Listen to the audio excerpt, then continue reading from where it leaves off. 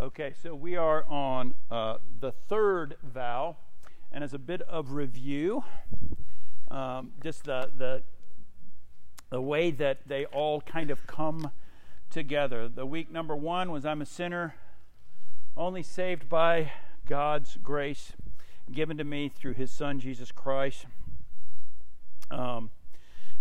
Week two, what do we do when we realize we're a sinner?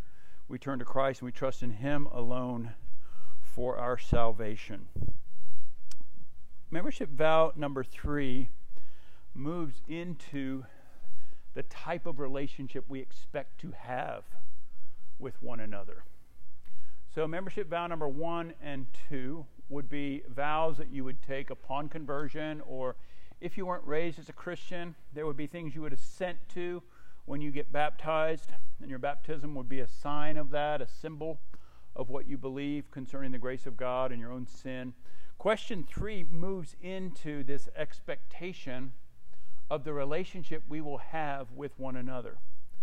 We've been adopted by no good of our own, but by the pure grace of God, and we've been brought into His family. And questions 3, 4, and 5 say, now how is this family going to be structured? What's it going to look like? What am I to expect? And so question number 3 says, do you now resolve in humble reliance upon the grace of the Holy Spirit that you will endeavor to live as becomes a follower of Christ? So what we have here is a commitment, a vow to purpose. I am now purposed. Salvation isn't just the end of my relationship. It's not just the fire insurance I've gotten, but it is, in a sense, the start of a relationship with God and with His church. And that relationship, we share a common goal, that each of us, more and more, will look like Christ.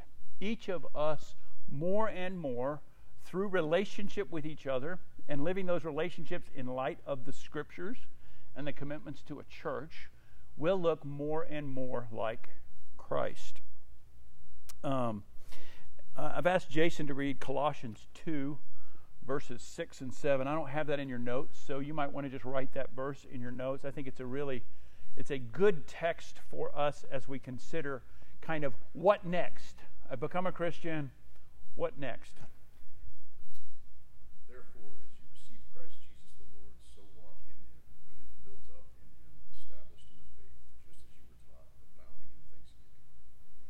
Okay, so there's just a ton packed in those two verses. It starts with this, therefore, as you have received Christ Jesus as Lord. So again, that's questions 1 and 2. How did we receive Christ Jesus as Lord? How does a Christian enter into the relationship with God? A Christian enters into the relationship with God by repentance and faith. I hear that truth, what we've been seeing in Romans. God has presented Himself. God has invited us into His presence. I respond with repentance and faith. I repent and I believe. I repent and I believe. And so the author of Colossians, the Apostle Paul, is writing to that church and he's saying, in that same manner, in that same way, when you came to Christ, this is how you are to live. And so when I drew this out last week, this cross chart, I want you to see how it plays in to our worship. Okay, this is how it plays into our worship, and it plays into our spiritual growth. So I said, at day 1, this is a reminder, at day 1, the knowledge of God, of who He is, the knowledge of our sin, and an understanding that the cross bridges that gap, an understanding that the cross of Christ, the death of Christ, the resurrection of Christ, all that earned can be mine through faith. On day 1, we call that conversion. So this would be conversion. Now, the next class that we're going to teach after this is going to be on the order of salvation, and we'll see where conversion fits in that order, all that went on beforehand. But we call that conversion, and then we call this walk afterwards, we call this sanctification.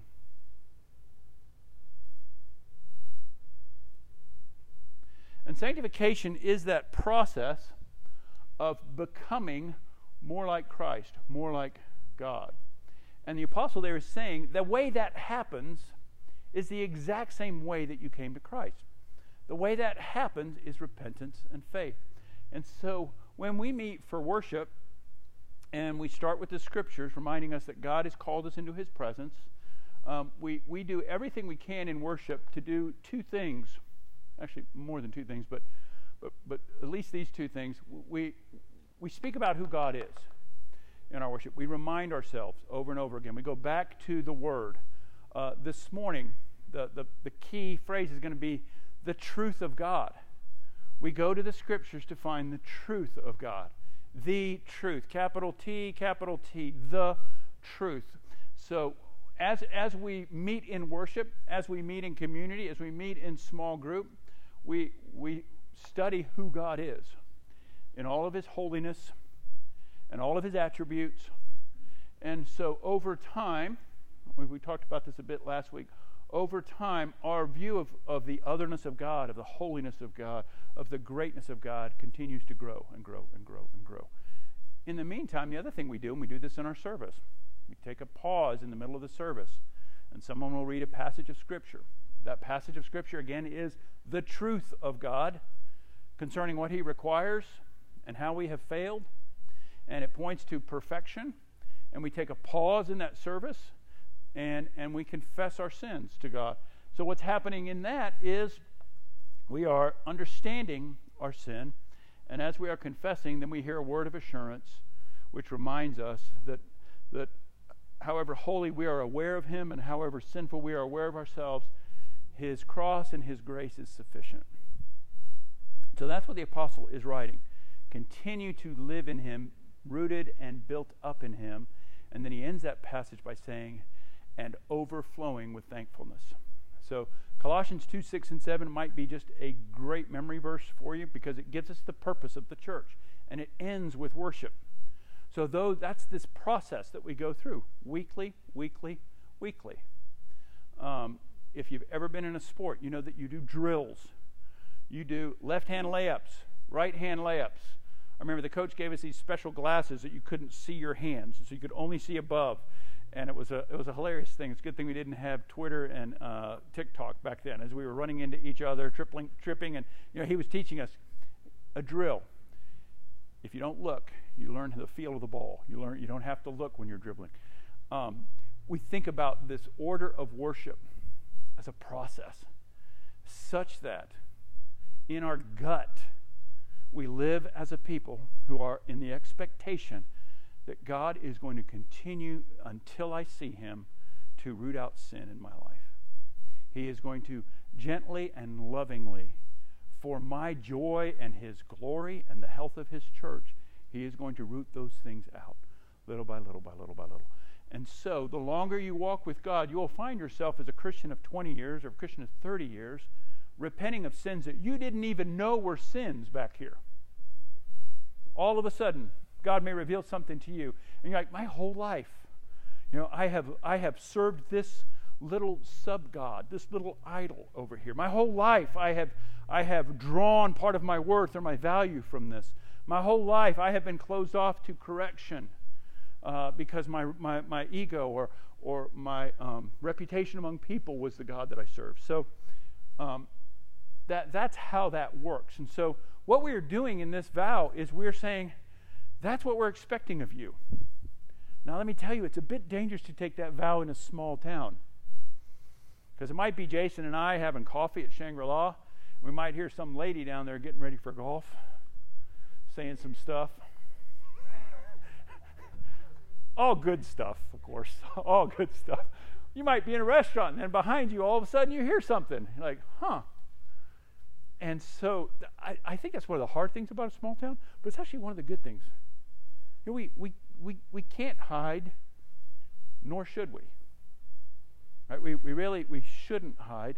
And when we take this vow, we are saying, I expect that my relationship with Jim Pennington, that my relationship with Jason Sheffield, that God is going to use that relationship to make me more like Jesus. And one of the ways he's going to use that is he's going to use that person who I am beginning more and more to trust, cares for me, that person who I'm beginning more and more to believe they're going to try their best to treat me in a gospel relationship. Not, hey, Rev, have you earned this? Not if you perform, but no, because Christ has loved me, because Christ has forgiven me, we more and more expect that in those relationships we will have times of correction. So that's kind of the gist of this vow. Let me get back to where we are. And we call this the doctrine of the Holy Spirit. Some people don't think that the Presbyterians believe in the Holy Spirit. There was always this joke in seminary that we would get to heaven and Holy Spirit would be, hey, Presbyterians, come over here. Why are you guys so afraid of me? Then we'd point to the crazy Pentecostals, like, because of them. It was their fault, They said stuff and weird stuff, and we didn't want to be, But we absolutely believe in God the Holy Spirit. But I do tell you that part of my own history, that there was a season there of anybody mentioning the Holy Spirit or a sign of a dove or a hand going up. It brought back all of these, what I thought were misinterpretations of the Holy Spirit's work, misinterpretations of the Holy Spirit's gifts. But we believe in God the Holy Spirit working in the church, working through the Word of God to help us in this process of sanctification. So in your notes, we have the Holy Spirit as the third person of the Trinity, equal in power and glory to the Father and the Son. He was not just something that was missing until Jesus was resurrected, but he was sent in a more powerful way because Jesus was resurrected to point to this work of Jesus. And so my short version of the work of the Holy Spirit is this. The Holy Spirit makes in the believer the work of Jesus real. The Holy Spirit makes in the Christian the work of Jesus real. The Holy Spirit's job is to point out to us, to remind us, to bring us back up to speed. Hey, Mark, Jesus covered that. Hey, Mark, you are a son of God, period. Hey, Mark, you belong to Him. Hey, Mark, there is a better place for you in the future. The Spirit does that. It's His job, pointing to the value of Jesus' work. I put in your notes that He is mentioned in the Old Testament. The Holy Spirit is there at creation, hovering over the waters. You get a beautiful picture of the work of Father, Son, and Holy Spirit at creation. There's places where He's mentioned in the Old Testament. I think specifically when Moses is told to appoint elders. God tells Moses, look for men in whom the Spirit dwells. And so it's not some New Testament thing that was unleashed and now he's there. So in your notes it says, brings glory to the Son in John 16, applies Christ's work to His people, regenerates us, brings us to repentance and faith, and then sanctifies us and preserves us, among other things. So in my latter years as a Christian, where I was less afraid of the Holy Spirit, I have found much more fruitful ministry and prayer. And so on occasion, if I call you or send you a text, it's because I believe that the Holy Spirit has put you on my mind. And I encourage you to think along those lines as well. Now, it's dangerous the way it is used in our culture. People will say, God told me this. God told me I should do this. God told me that. And for many people, again, in our little culture, I think what they should be communicating is, I feel led by the Spirit to do this. Because I've just known people that God told me to do this and then it didn't happen. It didn't go out the way He wanted. And even sometimes God told me to do this and I'm like, He can't tell you to do this because it's against His commands and it's against His word. It wasn't Him telling you. And so I think we need to be careful with our vernacular when we talk about that. But let us not, in a sense of protection or distancing ourselves from aberrant, maybe Christian behavior, pretend the Holy Spirit doesn't exist. He gives spiritual gifts to his people. The primary use of those gifts are to build up the body of Christ. This says, in humble reliance upon the grace of the Holy Spirit. So we are trusting that the grace of the Holy Spirit will continue to work in us as in our walk. We'll pray for each other that the grace of the Holy Spirit will work and help us at times reconcile. The other thing I like to say is the Holy Spirit, in a sense, is mentioned as a seal, like a stamp, a seal, and it makes us, in some sense, when it says you were sanctified and you have been baptized in the Holy Spirit, you've been set apart by the Holy Spirit, that the Holy Spirit belongs to God's people and seals us for the day of glorification. So, sanctification defined is growing more and more into Christ likeness, more and more looking like Christ. The law of God and its use in sanctification is it can be another misuse, and the misunderstanding of that can lead to legalism and self-righteousness. I think I might have shared this story in one of my sermons, but we met this couple, wedding or something, and I was a pastor, so they always ask me pastor questions, Christian questions. It's always fun. Usually it's about the Da Vinci Code or something, but this one was like, hey, we got some friends, and they say they're Christians. And they put their head down, and they're like, but they go to bowling alleys.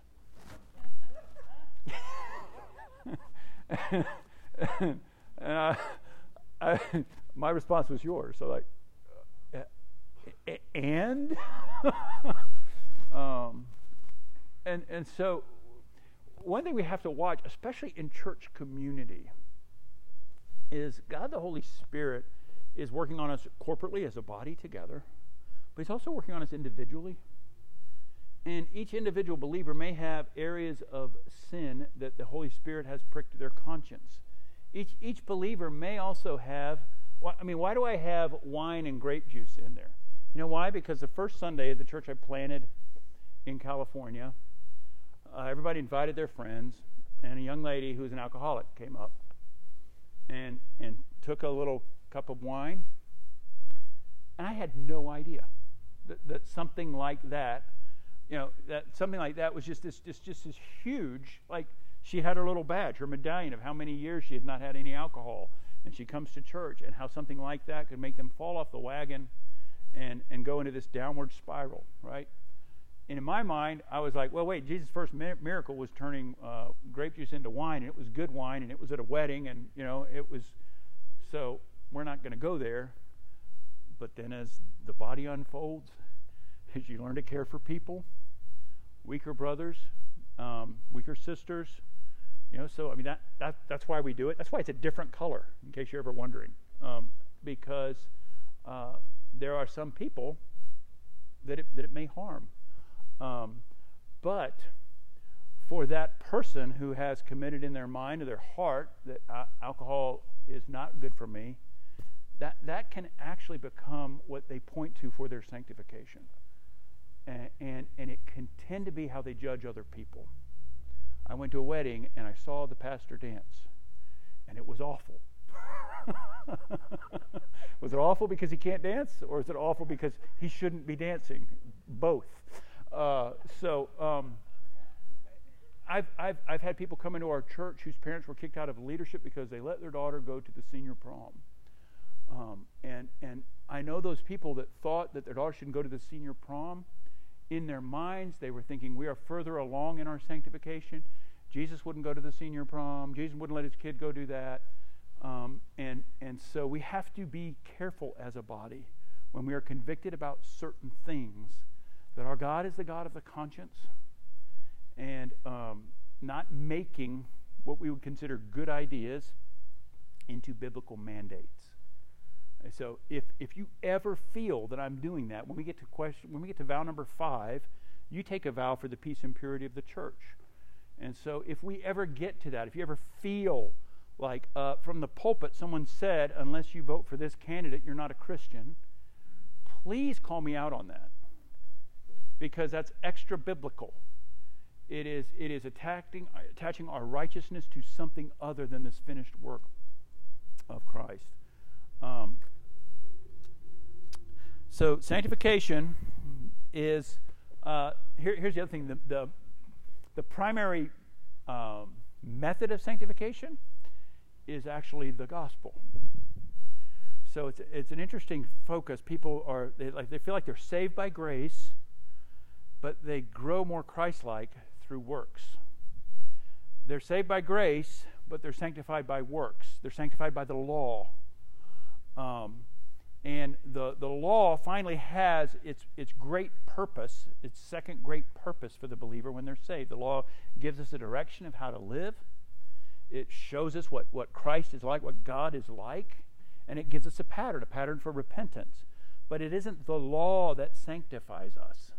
It's not the law, the to-do list. Now, it's hard because here's another illustration I've used before. One of my buddies in Mississippi, we had just finished fertilizing what we call a food plot. It's a beautiful way that hunters feed wildlife in order to kill wildlife. Not all the wildlife, just to eat one or two, right? Anyway, we had this food plot, and we had fertilized it all. And he said, man, just if there's just a slight rain, that would just be perfect. The nitrogen would get in the soil and not wash it off. And just at that moment, it started to drizzle. I mean, he looked up, he's like, oh, this is just perfect. And so I looked at him, I said, well, did you have your quiet time this morning? So quiet time is code word for Christians reading the Bible in the morning and praying. You have your quiet time in the morning? And he said, matter of fact, I did. Do you think that makes God love me more? And I said, no, I don't think so, but I think it makes you love him more. And so some of the spiritual disciplines that we might promote, when I say this would be a really good verse for you to memorize, when we get to Romans 12, I'll probably mention it today in my sermon, when we get to Romans 12 and it talks about the renewing of the mind, these are methods that the Holy Spirit uses alongside of our cooperation to grow us more and more into the love of Christ. Any questions so far?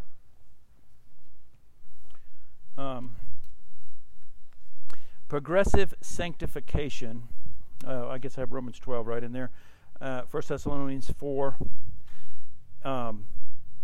In the Westminster Shorter Catechism, it says, sanctification is the work of God's free grace, whereby he makes us more and more into the image of Jesus Christ.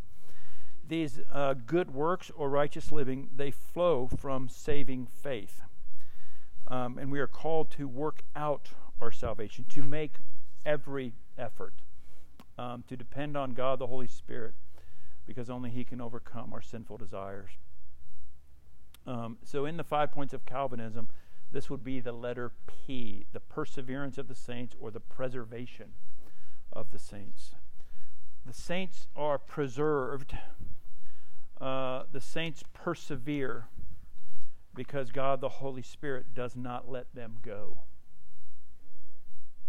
God the Holy Spirit commits himself to us. And so when we get to Romans 8:38, where he just says there is nothing that can separate us from the love of God. The context will be important by the time we get to Romans 8 about who he's talking to. He is talking to believers. He is talking to those who have repented of their sins and put their trust in faith. And the beautiful flow of that when we get to Romans 7, Romans 7 is a sanctification passage. It's the apostle himself talking about the frustrations he has as he wrestles through sin. It's just a famous passage where it's like the good things I want to do, I don't do, and those things I don't want to do, I end up doing. He's like, I feel this law at work in me. When good is there, evil is there. And it's this beautiful personal confession that he's writing to a church he's never known. And then he gets to Romans 8, and he's like, there's no condemnation, though, for those in Christ Jesus. And when he gets to Romans 38, he's like, I am just convinced of this, that there is nothing that will separate us from the love of God. So that is the work of the Spirit. He will preserve all those for whom Christ has died. But it doesn't relieve us of our responsibility. The Spirit also gives us an assurance of our salvation. It gives us a sense of confidence that indeed Christ's work was sufficient. So we have what we call the means of grace. This is what we would call the common means of grace, the normal means of grace, the word, the prayer, and the sacraments. So we use the Word of God, preaching, and private reading of the Bible. We use that, and the Spirit applies that to us to shape us. And I generally read the Bible first to last through once a year. And I find it interesting. I put notes in there. I have some notes now back to 2020 of COVID. I have little COVID notes, COVID meditations, COVID. I don't know if those of you who are here, I sent a few emails out at first. Typical Kuiper, start off strong, and then I kind of fizzle and fumble right there at the 1 yard line. So I had all of these things out here, and it was going great, and then we all got depressed, and but it's interesting for me to look through. I'm like, oh wow, that passage. I've written things that were personal and heavy and hard in the margin, and the Word was living and active, and it got me through. And then I'll read, and I don't know how many years I've been doing this, maybe 20-some. I'll read a text, and I'm like, how have I missed that 20-some times through the Scriptures? How did I miss that text? This week, I was reading where it says Peter stood afar waiting to see what happened. And it just triggered in me this sense of, that's what I do. Jesus, how are you going to fix this? I want to wait at a distance. I'm not sure. I want to be closely aligned with you at every moment, at every step of the day. How is this going to work? And what happens when he is standing back, waiting and seeing? He falls into the temptation, doesn't he, of the servant girl. Aren't you one of them? No. Would he have said he was one of them if Jesus was taken up to a throne? For sure, right? He waited to see. And as Jesus is being ridiculed, as he is being flogged, he's being punished, as he has been accused, and it's not going the way that Peter thought it would. So, I don't know how many times I've read that text, but it was the Spirit in that moment, in that day, saying, hey, Mark, I want you to notice this. This is a tendency of yours. The word prayer, corporate prayer that we do together, and prayer to God. This weekend I went to a wedding, and just a lot of family members, a lot of people I knew from previous churches, and there was a couple having specific issues, and we just went aside for about a half an hour and just prayed together. And after we got done, she said, no one's prayed for us in at least 10 years. Like, as a couple, no one's prayed over us in at least 10 years. I was like, oh, that's awful. That's just, that has to change. Prayer, it's, I sent Jason a text the other day. I was having one of my dark Mondays. I'm like, buddy, I'm not believing the gospel this Monday morning. Pray for me. 4 hours later, I'm ready to go storm the gates of hell with a super soaker. Is it the humbling effect of it? Is it a brother praying? It's some means of God's grace. Now, often we fail because we think of prayer as just asking God, give this, heal this person, do this, as opposed to God. And you read the Psalms, from the depth of woe, I'm crying to you. Why have you hidden yourself from me? Why are you so distant? Why is my soul so downcast? So prayer is this beautiful means of grace. And I think I've shared this before, that there was a Sunday, I remember a Sunday morning specifically, where I'm on my knees as the sermon feels horrible in my mind, and I'm begging God, please show up. Please spare your people from another awful sermon. please help me. And then I found myself apologizing to God. Like, I promised to do better. Maybe I shouldn't have taken that Tuesday off and gone fishing. I won't do it next week. And then it was just like, it just dawned on me, like, who do you think you are that you won't need the Spirit and the Father all the time? I mean, do you think God's sitting like that? Well, I'm going to help you this time, but I'm not happy about it, you know? So the Word, prayer, and the sacraments. Baptism and the Lord's Supper are the two sacraments that we keep here. Baptism being a sign and seal that a person has entered the covenant. We do baptize infants. There are those who do not. They dedicate infants. But we baptize infants because we believe they're part of the covenant community. Just as Hebrew babies, 8-day-old Hebrew males were circumcised as a sign and a seal of the covenant. We believe baptism is kind of the continuation of that. And in the Lord's Supper, we explain that every week. You may have questions about baptism, and if you want, we can talk about that privately. That's what I'm supposed to talk about here, but I just went off on something else. We have baptized adults who have not been baptized as a profession of faith. So it's almost as if you look at baptism as being joining the community, and then communion being the family meal that community shares. But the Word, sacraments, and prayer are really the primary means that God uses to sanctify His people. So any questions about number 3? Did Kathy try to come in the side door? We should all stop and look at her right now, since she's trying not to interrupt. That passage in Colossians 2, 6, and 7. Colossians 2, 6, and 7. Yeah. That's one of the things we want to avoid, Kathy, by putting just a little entrance there so people can come in, and also Wyatt Matthews can go to the bathroom, and we don't hear him during the service too. So. I'd say that's worth at least $1 million.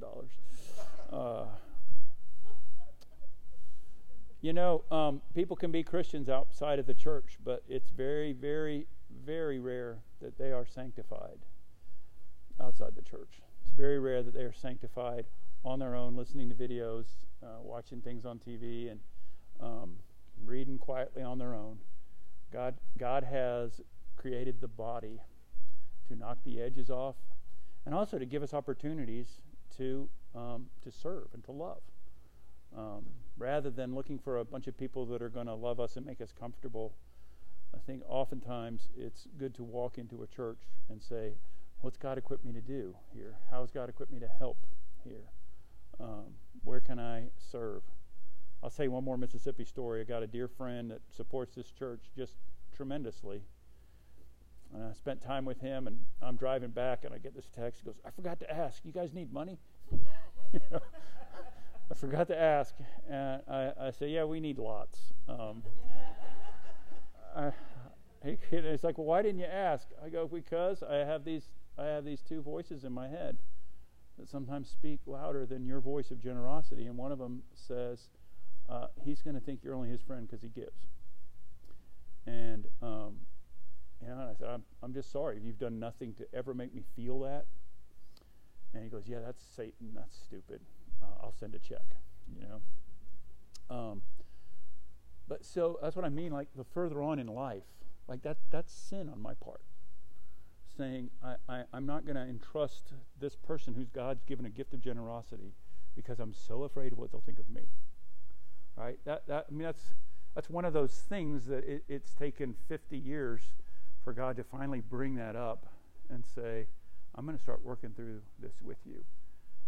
But I'm also going to use one of your good friends who shares the gospel with you over and over to bring that about.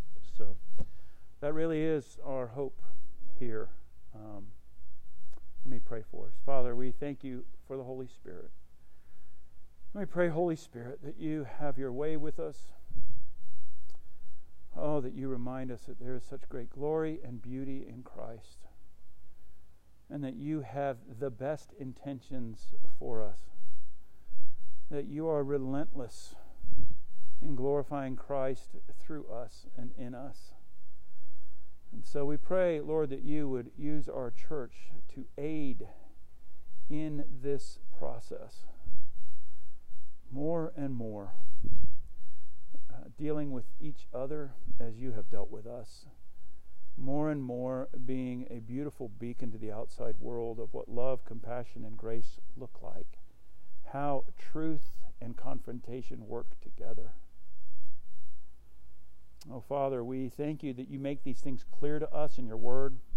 You've made it clear to us that our relationship with you, we're not the ones holding on by our good works and our commitments. It is you, Holy Spirit, that will not let go of us. And we're so grateful for that. You bless our worship now, we ask in Jesus Christ's name. Amen.